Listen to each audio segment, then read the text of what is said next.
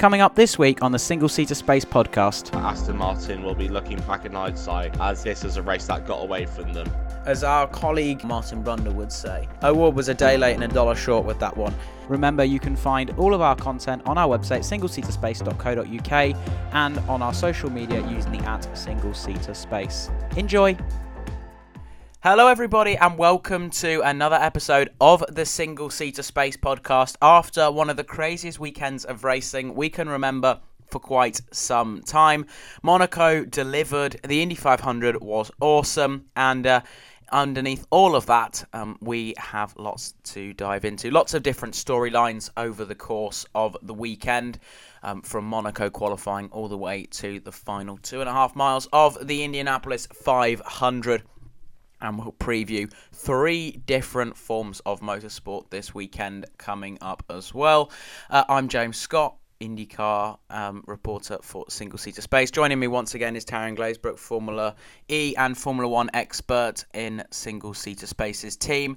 And Taryn, if we start with the Monaco Grand Prix then, safe to say that for the first time in a little while, the Principality delivered some drama. Yeah, we finally saw some decent racing. We were all really pessimistic coming into the Monaco Grand Prix weekend. We thought we were going to see the best train exhibition, James's words from last week. But we saw overtakes. Like, we saw more overtakes here than at Baku. This is Monaco. Baku has straights. Baku has heavy braking zones. Monaco is the narrowest track on planet Earth, especially with these current F1 cars, compared to them at least. And we saw overtakes, especially around Mirabeau. Mirabeau was a hot zone. Drivers making mistakes into the Nouveau chicane was a big talking point. We'll get onto that a bit later. But I think the other thing that made it so brilliant was the strategic viewpoint of the race. You had that kind of threat of rain, and that kind of made the race so intriguing. And I actually think the Monaco Grand Prix was maybe not the best race weekend of the year, but it was the best race weekend of the year, but probably the second best race of the year, if that makes sense. Yeah, I certainly think that in terms of actual excitement and enjoyment, I think this one was probably the best that I've had, because after qualifying delivered, I mean, we had Verstappen and Alonso on the front row, but that doesn't really tell you the full story of what happened over the course of that Saturday afternoon. I mean, Perez stuck it in the wall in Q1, ended up starting last, and then we had an awesome 3-way shootout for pole that I think was decided by less than a tenth, and Max Verstappen came out with one of the best Sector 3s you've ever seen. You could put a piece of paper between his car and the walls in both parts of the swimming pool as he was looking to extract every single ounce of time from that car, and did so. And yeah, we talk about the strategic element. Often with Formula 1 races, we are quite sceptical when they say, there'll be rain in X number of laps, and it's quite a long way away, and you can kind of see dark clouds in the distance. That's when you kind of know that a race is slowly unravelling. I think it was the Spanish Grand Prix in 2020 maybe, where they were focusing in on the clouds in the background rather than the action on the track, and at that point you know that perhaps a race is not its thrilling best. But actually the rain did come, and perhaps a bit heavier than people anticipated, and it certainly made for crazy strategy. The big winner looked to be George Russell, who had been on the same strategy as Fernando Alonso in starting on the hard compound tyre and going long. Ferrari also tried that, but then they got their knickers in a twist and messed it all up when Carlos Sainz tried to overcut Pierre Gasly, and they were nearly undercut by Lewis Hamilton. So we'll get on to Ferrari in a little bit, but yes, the rain then came, and Max Verstappen was able to take advantage. Fernando Alonso's team made a bold call in terms of their pit stops. It turned out not to be the right one. Were you shocked when Aston Martin put dry tyres on Fernando Alonso just as the rain was coming? Or did you think, look, it's not going to be strong enough, and with that extra grip, he might actually be quicker? Yeah, I think Martin was saying, if the rain is only going to come in between turns 3 and turns 6 or 7, whilst the rest of the track is dry, then slicks were the best idea. But honestly, just looking back at it, Aston Martin made a pure blunder. They They did as what I like to call a Ferrari strategist move. It was really upsetting to see because had it not happened, who knows? We could have seen Fernando Alonso versus Max Verstappen around Monaco, and that would have been an absolute treat to watch. But yeah, I definitely think Aston Martin will be looking back in hindsight as this is a race that got away from them because the fact Max Verstappen won it by about 27 seconds, basically almost half a minute, it doesn't show the true story of what happened this weekend. Just Red Bull had that thing where if you're leading the race, it is such a big advantage, especially in these sort of situations where you make your opposition blink first, if you get what I mean. Like it was up to Aston Martin to make the call, and they bottled it, and well, it was not nice to see. Yeah, as you say, then being in that situation where your opposition has to blink first was also down to the fact that Max Verstappen was so kind to his medium compound tyres, taking them so far into the race that virtually negated any advantage that Alonso was looking to have by doing the overcut by starting on the hard tyre rather than Verstappen starting on the medium compound tyre. And yeah, Max Verstappen did win by quite a sizable chunk in the end, meaning that neither of us went well in the how many seconds will Max Verstappen win by game. We were actually anticipating a closer race between Max Verstappen and his teammate, but as it transpires, Sergio Perez was not fighting up at the front, but instead scrapping to make it past AlphaTauris, Alfa Romeos, and Lance Stroll towards the back of the grid. Simple question. Is any afterthought that Perez might be challenging for the title now completely extinguished? Yeah, it was it. Paul doesn't even cover Sergio Perez this weekend. Especially we saw FP1, Alex Albon hit the wall at Sandevot, and we kind of thought, okay, so the drivers are pushing it. We are. It's a little bit different to a normal race weekend where drivers will push it, but they have that kind of margin for error. No, this is Monaco. It's why we kind of love it in a sort of way. And Sergio Perez in Q1, mate, you meant to crash in Q3. Like this is what you're meant to do around Monaco. But no, he thought he'd crash into Q1. It's mad to think Sergio Perez has crashed twice in Q1 this season. Kind of the same amount as his race wins. But Perez in the race, okay, it's Monaco. Your target is points. That was a really poor drive. As you were saying, he was fighting at the back of the grid. He couldn't. He was struggling to get past a Haas. Or big news for Haas on their 150th Grand Prix weekend, fighting with a Red Bull. But it was really poor by Sergio Perez. And Valtteri Bottas's title fights used to last longer. At least we can say that. But you can't have these weekends. Perez is definitely looking back, and he's a little bit sad now. I reckon he should be. Fernando Alonso is closer to him than Perez is to Verstappen. Oh, by some distance as well. Perez is now 40 points off Max Verstappen. I mean, that is well over Verstappen now having a DNF. It is not good. And the thing is, with Max Verstappen, you never ever see a weekend like this. You never see a weekend unravel so poorly. He was bad last year in Monaco, Max Verstappen. I think he'll accept that he was not at the top of his game. And he still finished on the podium in third, having qualified fourth. He wasn't right at the top of his game, but he wasn't, a million miles off. Perez was dreadful. Everything that could have gone wrong went wrong in the end. And for that's disappointing for Sergio Perez, because he worked hard, but to no reward. Other drivers were having more success slicing through each other. There was actually, even in the early parts of the race when we were counting up the overtakes, because we thought this may be a rather pedestrian race, there were action for sort of P15, and you always see Perez in the background, but he was never kind of getting involved. And I don't know, maybe his desire to protect his car, perhaps with knowing the rain would come or whatever, maybe got a bit too much of him, and maybe took over his head too much, I guess. And it's for that reason that he didn't capitalise and didn't score any points at all, which is of course disappointing for him. And then the other big talking point coming into the weekend was the fact that Mercedes had essentially brought a B-spec car. And from looking at it on paper, you'd see that they finished fourth and fifth, having had a bump. Does that reflect the true story? Do you think Mercedes have made either a step back in order to make a couple of steps forward, or even, in fact, an initial step forward? Or will we have to go to Barcelona to actually find out? I'm going to be honest with you. I've got no clue where Mercedes are. Monaco's just so different. It's the characteristics of the track. It is just so different. And the only reason they finished P4 and P5 was Ferrari. Um, they did what they did last year. They kind of they saw rain. Um, they kept their driver out. Carlos Sainz stayed out on track, then proceeded to slide his way into Mirabeau onto the runoff area.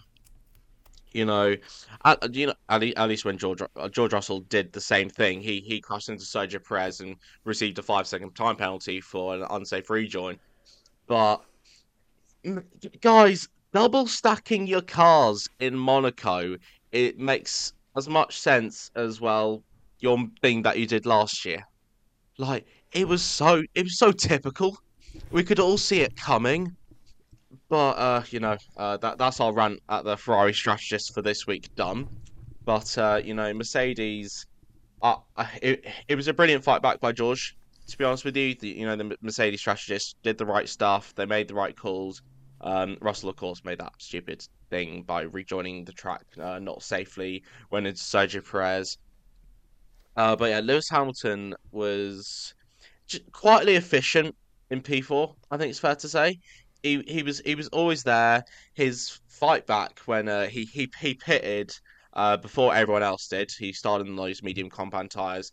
He pitted, forced Ferrari and Alpine to pit too because his pace was ridiculous on those new set. He was saying purple sectors, left, right, and centre. Finished the race with the fastest lap. But, it was a quietly efficient weekend for Lewis. And, whilst of course I don't think we've seen Mercedes' true colours with these upgrades, I think we should hopefully see it this weekend in Spain. Yeah, and look, I think they come into it, but I think they have a little bit more optimism. I think the car perhaps is. I think what they're looking for with this upgrade is that the car is more predictable, and I think it hopefully makes the setup window slightly bigger for them. Means that they can actually adapt and improvise and overcome, as the saying goes. And then the last man that we really, really need to speak about, who we have barely mentioned on this podcast yet, but did end up on the podium, is of course Esteban Ocon. Now, it's fair to say that Alpine haven't maximised every single chance they've had this season. I mean, the two drivers collecting each other on the final restarts in Australia, causing all kinds of mayhem at the back, of course, needs to be spoken about. And, can Alpine use this as a turning point to actually sort of go further and get more involved with fighting in the upper midfield and perhaps scraping into this Ferrari, Aston Martin and Mercedes battle? Because, yeah, they have, other than really Gasly sort of being towed along by Sainz in Australia, we've not really seen them mixing with the sort of the top four as it would be at the moment. Can they use this to kick on? Ocon was so impressive in qualifying and, ended up on the podium. How much further can they go with this? I mean, all of this kind of stemmed from qualifying. Like, yes, we talked about Sergio Perez crashing in Sandevot in Q1. But Q3, the last 3 minutes was an absolute madness because, you had Max Verstappen on pole position, just ahead of Fernando Alonso. We see Esteban Ocon stick it on pole. Like, I don't know what we were watching. We then see, the likes of Charles Leclerc went faster. Then we saw Fernando Alonso beat Charles Leclerc. And then we saw Max Verstappen put in probably the best sectors of his career. And then, of course, Charles Leclerc's Monaco curse kind of continued. Three-place grid penalty for impeding Lando Norris was not like it was kind of the last thing Charles Leclerc needed. But Esteban Ocon was he was a bit like Lewis. He was just quietly efficient. It was a brilliant drive from Esteban, and whilst this is Monaco, yes, it's hard to overtake. He was putting Fernando Alonso under a bit of pressure at the race start. Like he kind of stuck his nose kind of up the inside. Like I think it was up the inside at least. But this is where we kind of see Esteban performing on the odd race weekend each year. Like we all remember Hungary 2021. He had some brilliant drives in 2022, and this year he's gone and got a podium. He's gone finished in P3 at Monaco, becoming I think it's like the first French driver since 1996 to get a podium around Monaco. You know, I mean, and yeah, as you say, Alpine in the championship fight. They are they're LP5. I think that their only competition at the moment is McLaren. And well, McLaren they are fighting back quite nicely into this season, but they just don't have that edge that Alpine do at the moment. And the thing is, the gulf between Alpine and Ferrari, the only thing that's keeping that gulf kind of intact is the fact that Ferrari strategists love doing something stupid each weekend.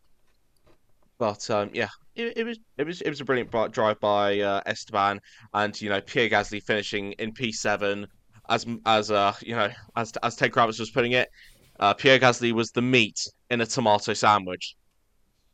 The guy comes up with new lines each weekend. I think it's fair to say, and we love it.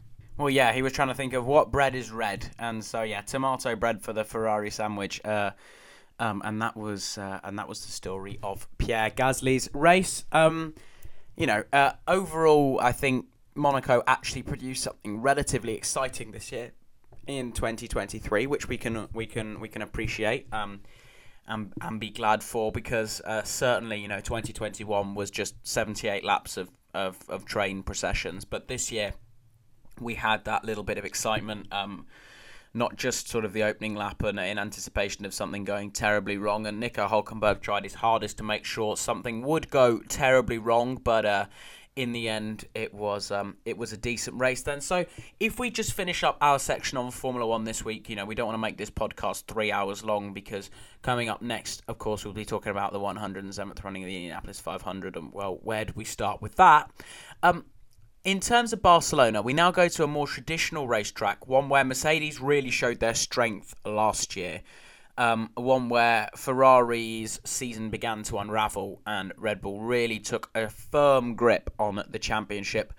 Can we expect one of the three teams below Red Bull to upset the apple cart this weekend? Do we think this is the weekend where Mercedes, with their sort of front-loaded car, which works well around Barcelona and Silverstone, do you think they can take the fight, or are we looking at another dominant Red Bull performance and the other team scrapping for that last place on the podium?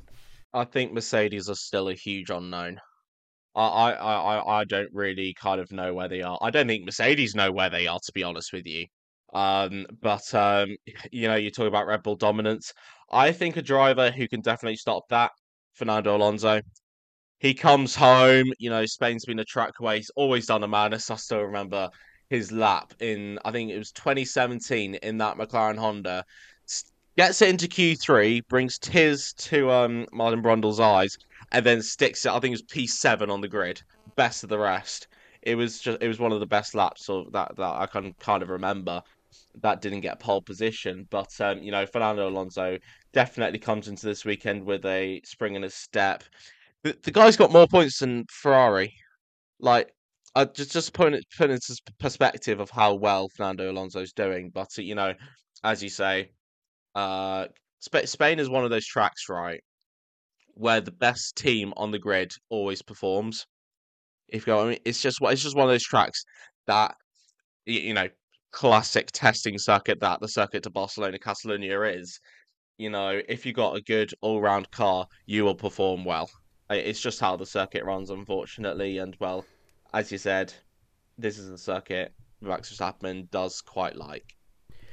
However, they have removed the final chicane, and I think we can all say thank you to the FIA and the Formula One organisers and everybody that's been part of this, because we now may see overtakes at the Spanish Grand Prix, because the most horrible, awkward, off-camber, painful, terrible, useless, slow, unfortunate, whatever adjectives you want to talk about for that little left-right flick instead of the sweeper being the penultimate corner, or corners in that sense, has now gone, which means the circuit should flow much better, and actually minimum speed will be much higher. The track actually looks like a racetrack again, so, that's all good news. And of course, the Spanish Grand Prix underway this weekend in another Formula 1 and IndyCar doubleheader with some Formula E, which we may get onto if we haven't gone onto tomorrow morning with how much we've got to record. So, IndyCar, 107th running of the Indianapolis 500, was awesome. We had 52 lead changes, 27 laps under caution, 3 red flags, the 4th closest finish in history at 0.0974 seconds. And as Connor Daly put it in the rewards banquet last night, the Borg Warner Trophy is changing up this time because it won't just have Josef Newgarden's face on it, but it's also going to have his abs, because if anyone watched the first episode of 100 Days to Indy, they'll know that Josef Newgarden likes to hit the gym.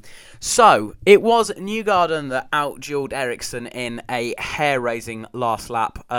Marcus Ericsson was essentially lost the race by 10 centimetres when he overtook Newgarden on lap 197, because it meant that he would start the restart first, and he was literally ahead by something like 9 centimetres at the line. So Ericsson would lead Newgarden into a final lap shootout, and Newgarden would blast past in the draft in turn 3. But that doesn't tell the whole story. So if we rewind back as much as we like. Oh, the race started before then, of course, with Graham Rahal's battery having a little malfunction before the race even got started, which was pretty funny. The guy, of course, stepping into Wilson's car, having been bumped last week. But McLaren. I was saying Zach Brown. He should have been watching the Indy 500 more than he was watching the Monaco Grand Prix. But I think that was a bad call. I'm sorry, Zach. It was a mistake. It was my mistake. I'm sorry. I'm sorry I made you watch Pato Award. Make a day late and a dollar short move on Marcus Ericsson. It was James's words, not mine. I do apologize, James. But you know, you know, started with Rosenquist and Kirkwood. What a crash that was!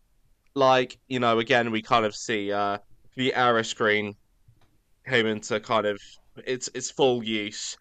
But the whole thing was a tire went over the kind of fence, hit a spectator's car. Thank God it didn't hit any spectators, but it genuinely revealed the dangers around Indy if they weren't obvious enough already. But we talk about that split strategy. Fuel saving was a huge thing, especially with the fact we started the race with so many green laps. We were shocked that there wasn't a caution until I think it was lap 91 or 92. We didn't see a single caution until then. And that of course meant that we had a little bit of split strategy with the fuel. Pato Award being the lead runner who decided to make another pit stop, and that almost led him to winning the race. But of course, he went and crashed in turn 3. But a weekend, I think that McLaren will look back, and they'll be looking back on it a bit mournfully. I think it's fair to say. Yeah, actually, you bring up some really interesting points there. I think we need to sort of dissect them one by one. I think the Rosenquist-Kirkwood incident is massive, and then the Award tyre strategy. I mean, just Pato Award in general. Certainly one of the two odds-on favourites. And then, actually, I think what we should do is we should sort of go through sort of the top grid order and the top runners and dissect where it went wrong, because the winner came from 17th in the field, starting 17th, and Ericsson started 10th and he finished 2nd. And from there, what we need to go through is, where it went wrong for the favourites. The first favourite really to be out of the running was Scott Dixon.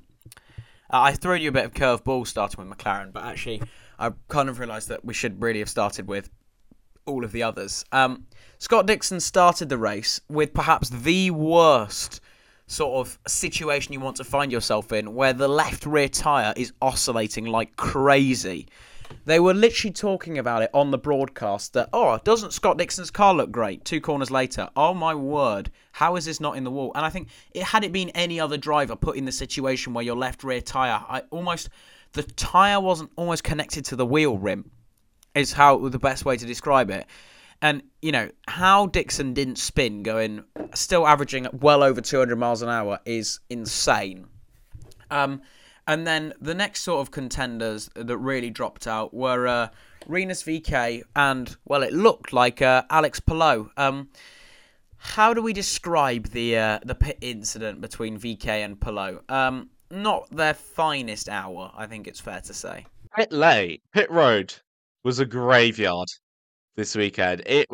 I don't know. Every driver seemed to go into the pits and think, "Oh yeah, this is my turn to make a little error." It all started with Catherine Legg.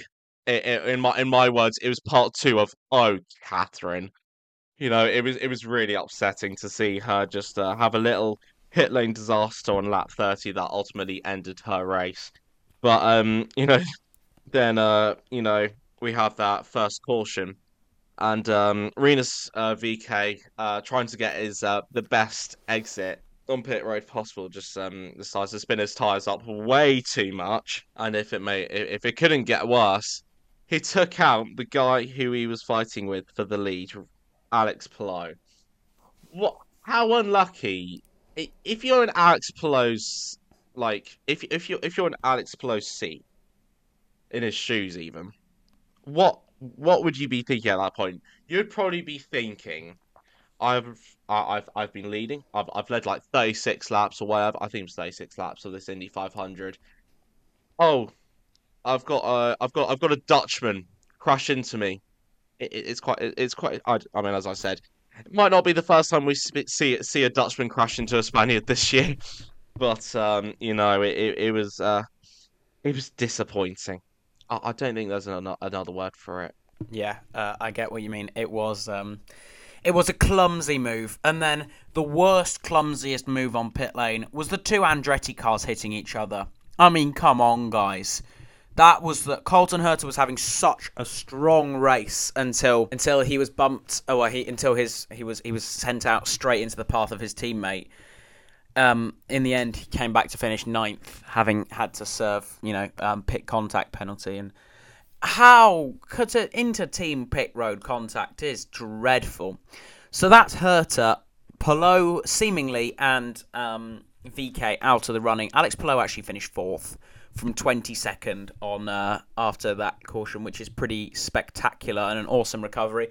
So the next sort of front runners that took themselves out were Felix Rosenqvist. Well, Romain Grosjean wasn't ever in contention, but he had another crash. Tough Romain. He was running a solid, if unspectacular, race. Just the car just essentially did what it did last year. Maybe it was affected a little bit by the contact with Herta on pit road. That was what his strategist said. When Grosjean was asking, why did it suddenly feel different? I don't understand. But Rosenqvist and Kirkwood was running such a strong race. I think in my pre-race notes, I said that I wouldn't expect an Andretti car to outdrive a Ganassi or a McLaren over the course of 500 miles, and it was looking like I was about to eat my words as Kyle Kirkwood carved his way to second by lap 140. He was driving so strongly. Rosenqvist then got passed by Newgarden, got spooked a little bit, went up into the wall almost in the way that Stingray Robb did in Texas. And in the same way that Stingray Robb speared back across the track, luckily was not connected by anyone. Rosenqvist was collected by Kyle Kirkwood, sheared Kirkwood's left rear wheel off, as you already said, which went, over the catch fence towards the grandstand and hit a spectator's car. How we've introduced rear wheel tethers, so something like that didn't happen. It wasn't just the wheel that was sheared off; the tether was sheared off as well. It was a bit of chassis that broke. It wasn't actually the wheel tether that failed, which, 80 Gs Kirkwood went into the wall at, and upside down. We can only praise the aero screen for doing such a good job. I mean, the onboard footage of Kyle Kirkwood is frightening, isn't it? It was, his visor flipped up. You could see him, you could actually see the fear in his eyes as he's coming to a stop. But, of course, big credit to the AMR safety team for rapidly turning it around. And with just 17 laps to go, I was 17, but then we did a few laps under caution before deciding, actually, we're going to red flag this just so we can get everything fixed and try and finish it under green. 17 laps to go became 9. We had another restart. Do you want to talk us through what happened to that point? It was Pato O'Ward leading, Marcus Ericsson leading, Josef Newgarden at that point. It wouldn't stay like that for long. Talk us through it. Restart produced a hell of a lot of action. Even though that's fine, Marcus Ericsson made one of the brilliant restarts. I'm sure James would like to talk about that. But Newgarden was in P3 at the restart. Immediately went into P1 and into the lead as O'Ward was overtaken by both Ericsson and Newgarden. So we had the order was Newgarden, Ericsson, O'Ward. O'Ward, of course, on that split strategy had some fresher tyres. Slipstream behind Marcus Ericsson, and we go into turn 3. And all hell breaks loose as Pato O'Ward puts his tire up the inside of Ericsson. Now, it definitely sent me a bit back to Verstappen, Hamilton, Silverstone 2021. It definitely sent me back there. The only difference was it was the driver on the inside that crashed out instead of the driver on the outside. And I reckon if Pato wasn't so nice, he was very annoyed in afterwards. I don't know why he was annoyed at Marcus Ericsson, mate. It was kind of your own fault. But he was very annoyed in the press conference and said he wouldn't be so nice. So there is a war brewing between Pato O'Ward and Marcus Ericsson, I think. But O'Ward stuck his tyre at the inside at turn 3, and all hell broke loose as he spun around, hits the wall. It was just an absolute madness. Canapino then proceeds to have a crash with Simon Pagenaud, and we see a second red flag. I'm going to ask you, James, what were your views on that crash between O'Ward and Ericsson? Well, it's actually not the first time we've seen these two come together at the Indianapolis Motor Speedway. Not just last year in 2022 in the thing, but in the IndyCar iRacing series that they did during the COVID lockdown. O'Ward pulled a similar move on Ericsson on the very final lap in the short shoot into turn 4. And as I saw this morning, they had a little war of words on Twitter about it. The stakes weren't as high at that time. They were doing it from their comfort of their own homes, even though it was, of course, broadcast. And Lee Diffie, Townsend Bell, and Paul Tracy at the time, who was the colour commentator, were doing that one. We should have seen this coming. But actually, you talked about the restart on lap 100. After the VK pit incident, lap 103, that move from Ericsson to go from 9th round the outside of Rossi and Power, and then round the outside of Newgarden and Power again into turn 1, going from 9th to 5th was absolutely insane. That was some move. I was shouting at my TV, don't do it for the second one, because how much trust do you have in the sweepers that they've swept away all the marbles and you're actually going to have some grip up there? But, it was some move. But, yeah, onto the O'Ward-Ericsson one. As you already said earlier, and actually as I tweeted straight away, as our colleague on Sky Sports F1, Martin Brunder, would say, O'Ward was a day late and a dollar short with that one. You said it reminded you of Silverstone. I would go even further back. It reminded me of a move that Sato pulled on Franchitti on the final lap of the 2012 Indy500, right, where Franchitti 3/4 defended the inside. There might have just been up space. Sato then went for it, spun himself, and nearly took Franchitti with him. And that's pretty much what happened. Pato O'Ward would not have made the corner without either driving into Ericsson, as he did, by going down the inside there. The move was pulled so late. The radius that he would have had to turn that corner flat meant he probably would have ended up in the wall at the short shoot.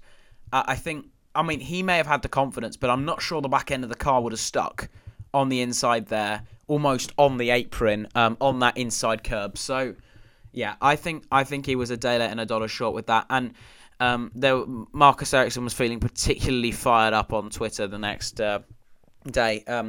I think there was a picture tweeted of the move that O'Ward pulled on Dixon at Long Beach, which sent Dixon straight into the tyres, which was a very late, forceful move.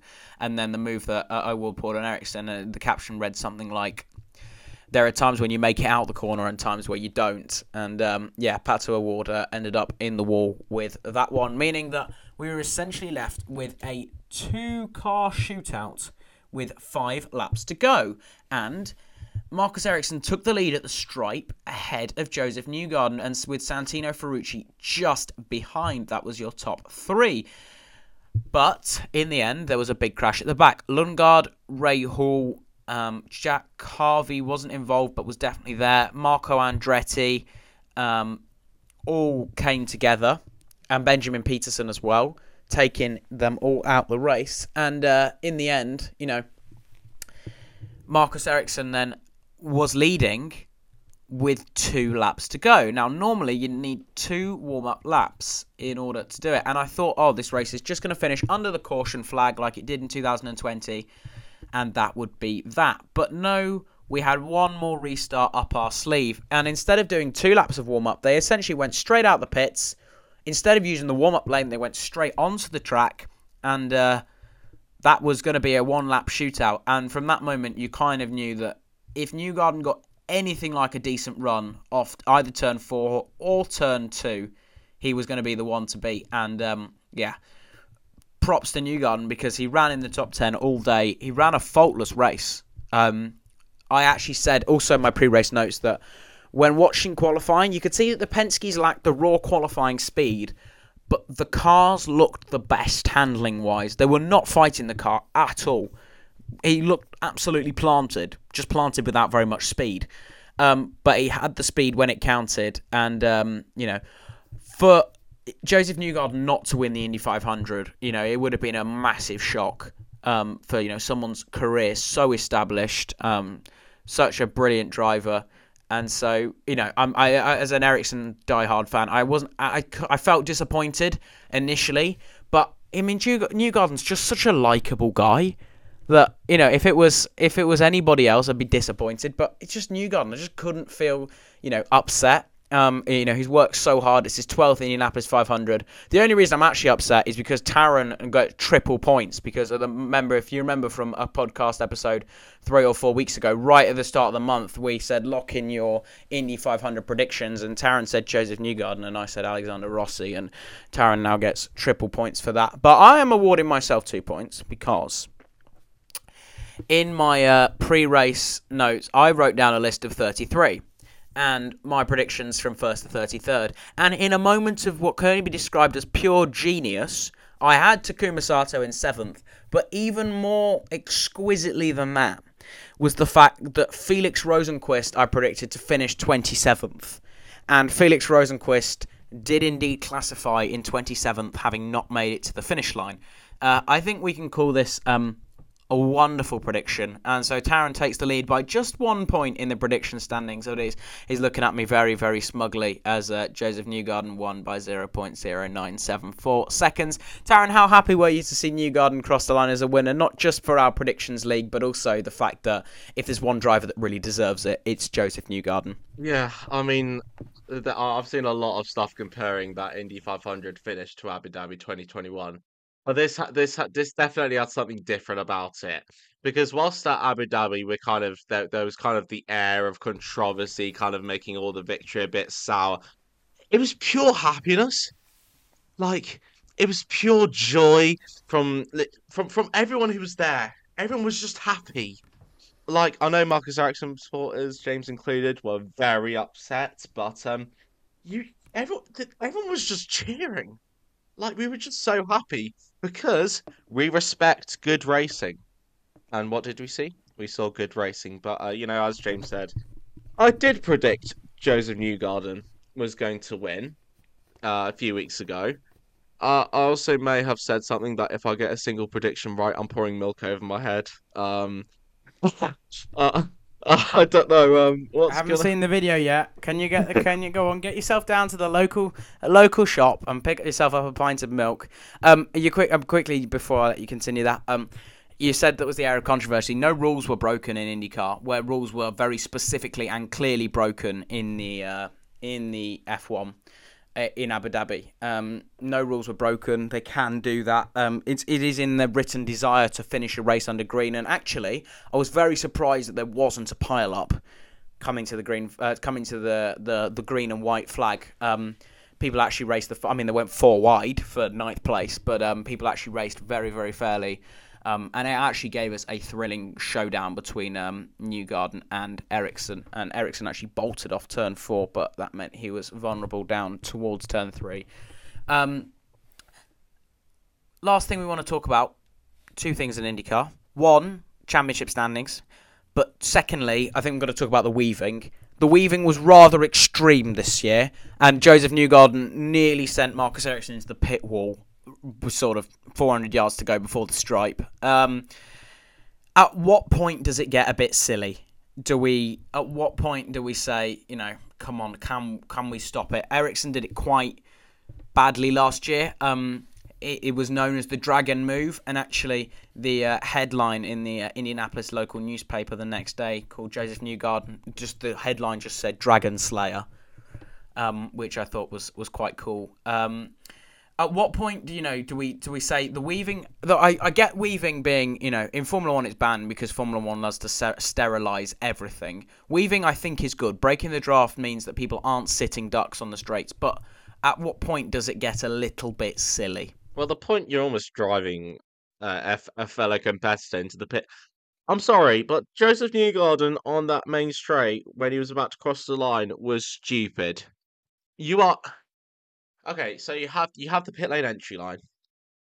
All right, it goes that the angle that it does, right? And I don't actually have an issue with people crossing it, but to cross it to such a level that you're almost driving into the pit wall itself, like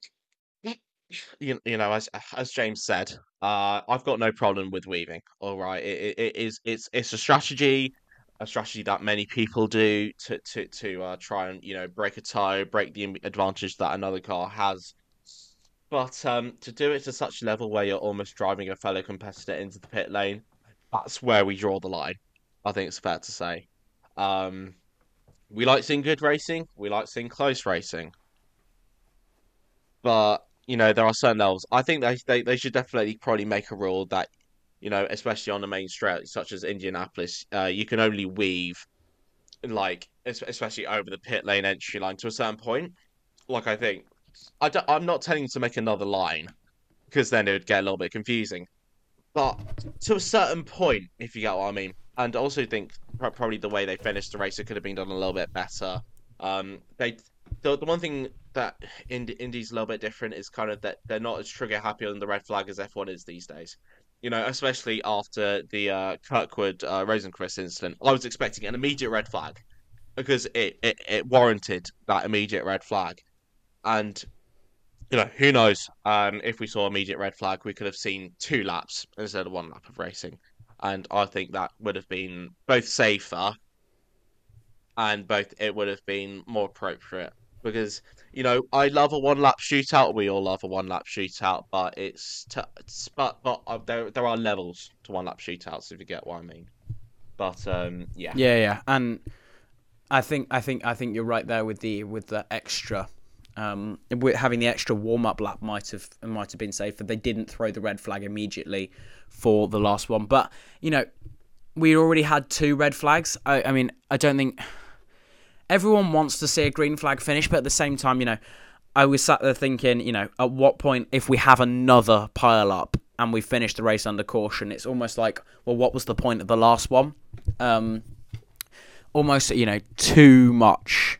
In the end, it actually worked out pretty well. There was a dotted line on the pit lane. They just didn't really enforce it. there was a dotted line, but yeah, I think they've really got to be a bit stricter with that, because someone going into the attenuator would be a huge. I mean, we saw what happened in 2020. There was a huge crash into the attenuator right at the end, and actually that's why that race finished under caution with 5 or 6 laps to go. Scott Dixon was perhaps denied an Indy 500 victory because he was sat in second, ready, poised and waiting to pounce. But such is the way of the Indianapolis Motor Speedway.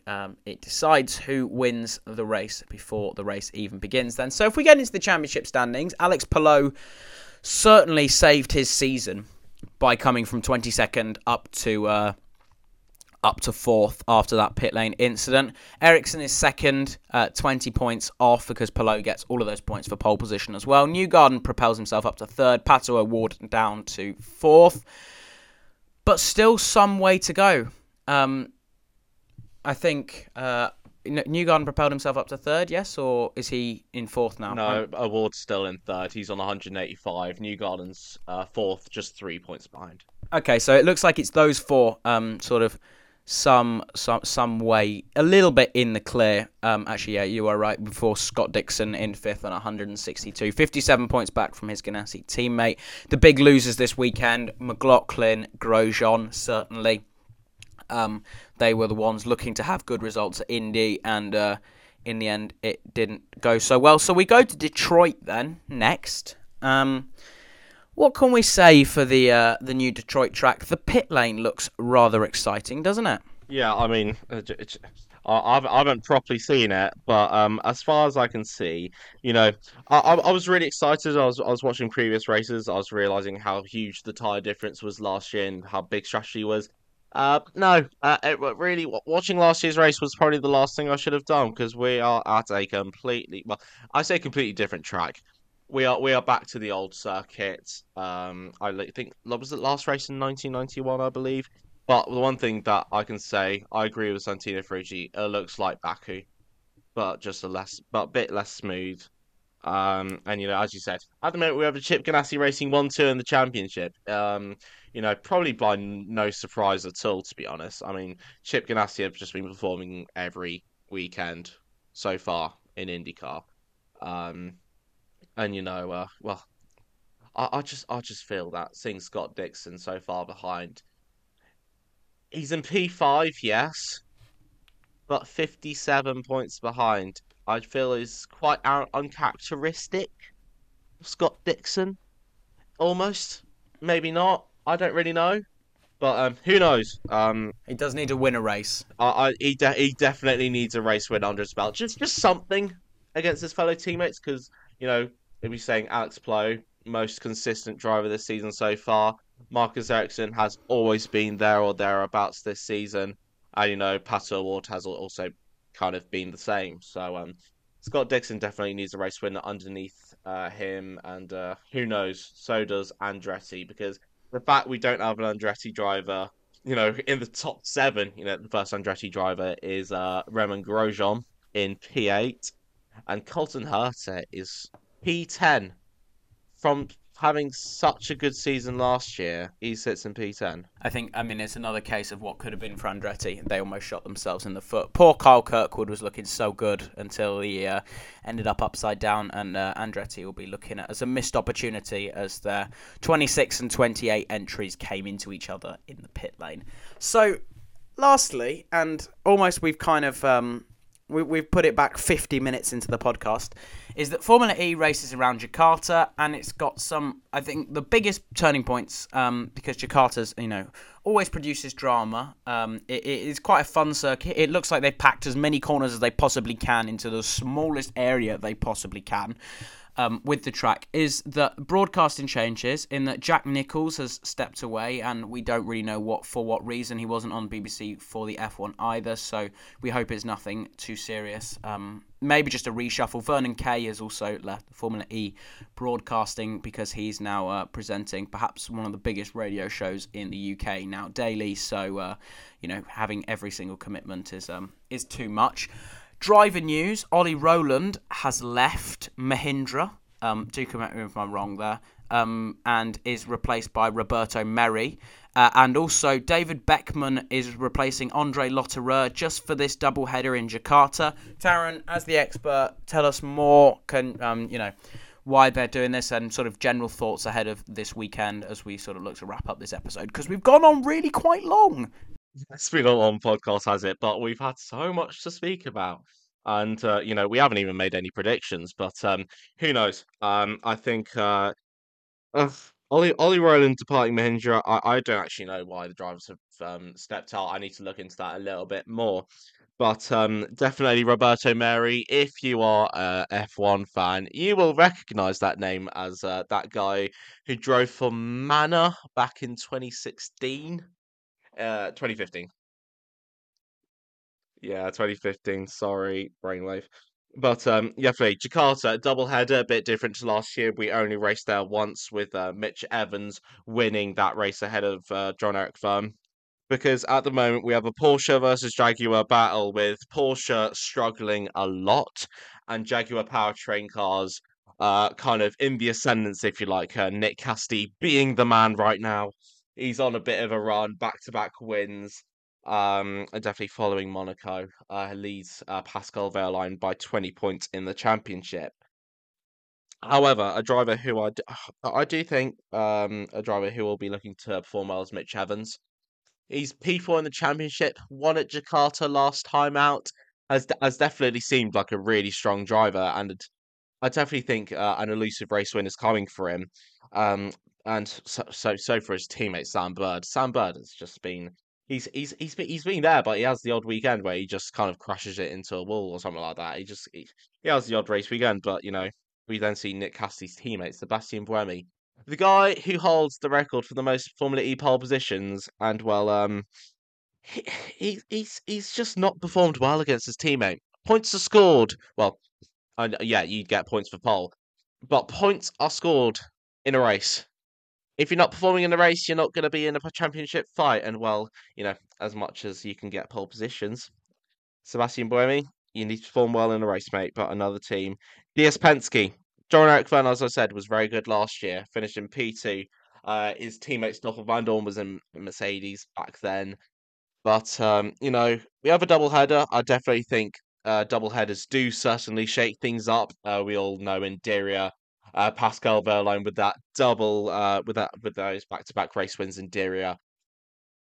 So yeah, we got a Porsche powertrain versus Jaguar powertrain battle with Porsche struggling a lot at the moment. And Porsche will certainly look to get back in the fight with Jaguar very soon indeed. But that's Jakarta. Summed up in less than 4 minutes. Thank you very much. Lots to look out for then. So you did completely forgot about predictions. I'm assuming you're going to say that Nick Cassidy is going to come away from Jakarta with the lead of the championship after you have done for the last 3 Formula E rounds. He is actually, of course, leading the championship now. So, Taron, a decent result and your predictions will forever come true. So in the we'll combine F1 and IndyCar just to finish then. In the how many seconds will Max Verstappen win the Spanish Grand Prix by? I can only see this going one way, and I can only see him beating Perez by a significant margin, probably 12 or 13 seconds, very reminiscent of Hamilton ahead of Bottas. That kind of Perez being a couple of tenths a lap off, just because Verstappen is Verstappen in the same way Hamilton was Hamilton. So I'm going to say 12 seconds. And then for my IndyCar pole position around Detroit, new circuit, sort of in the unknown, but someone who's going to have a bit of fire in his belly, if his interviews are anything to say about, is Pato O'Ward. He's going to take my pole position. And then race win, I think Scott Dixon will win. I think the track that looks most similar to this Detroit track in IndyCar is Toronto. And who won in Toronto? Scott Dixon did last year, so it's going to be Dixon for me to take the race win in Detroit. And then my surprise of the weekend is going to be that Rinus VeeKay will finish in the top 10. I mean, he's just had such a clumsy start to the season. Even when it was looking so good at Indianapolis, it still went wrong for him. So that's my predictions. Darren, over to you. Yeah, I mean, I'm looking at the F1 right, and I actually think I don't think Sergio Perez is going to finish second. I'm going to put my money on Fernando Alonso finishing second. I do think Max Verstappen is going to win, probably by a bit of a less margin. I'm going to give him a cool 8 seconds ahead of Fernando Alonso in second. But move on to the IndyCar. James put Scott Dixon for the win. I say Scott Dixon gets pole, and I say the Andretti man Colton Herta wins out in Detroit. My surprise of the weekend. The thing is that I mean, I'd love to say, McLaren, no, McLaren's in the top five. Already done that. It went horribly. We then said no, Chip Ganassi's in the top five. James did that. Almost happened.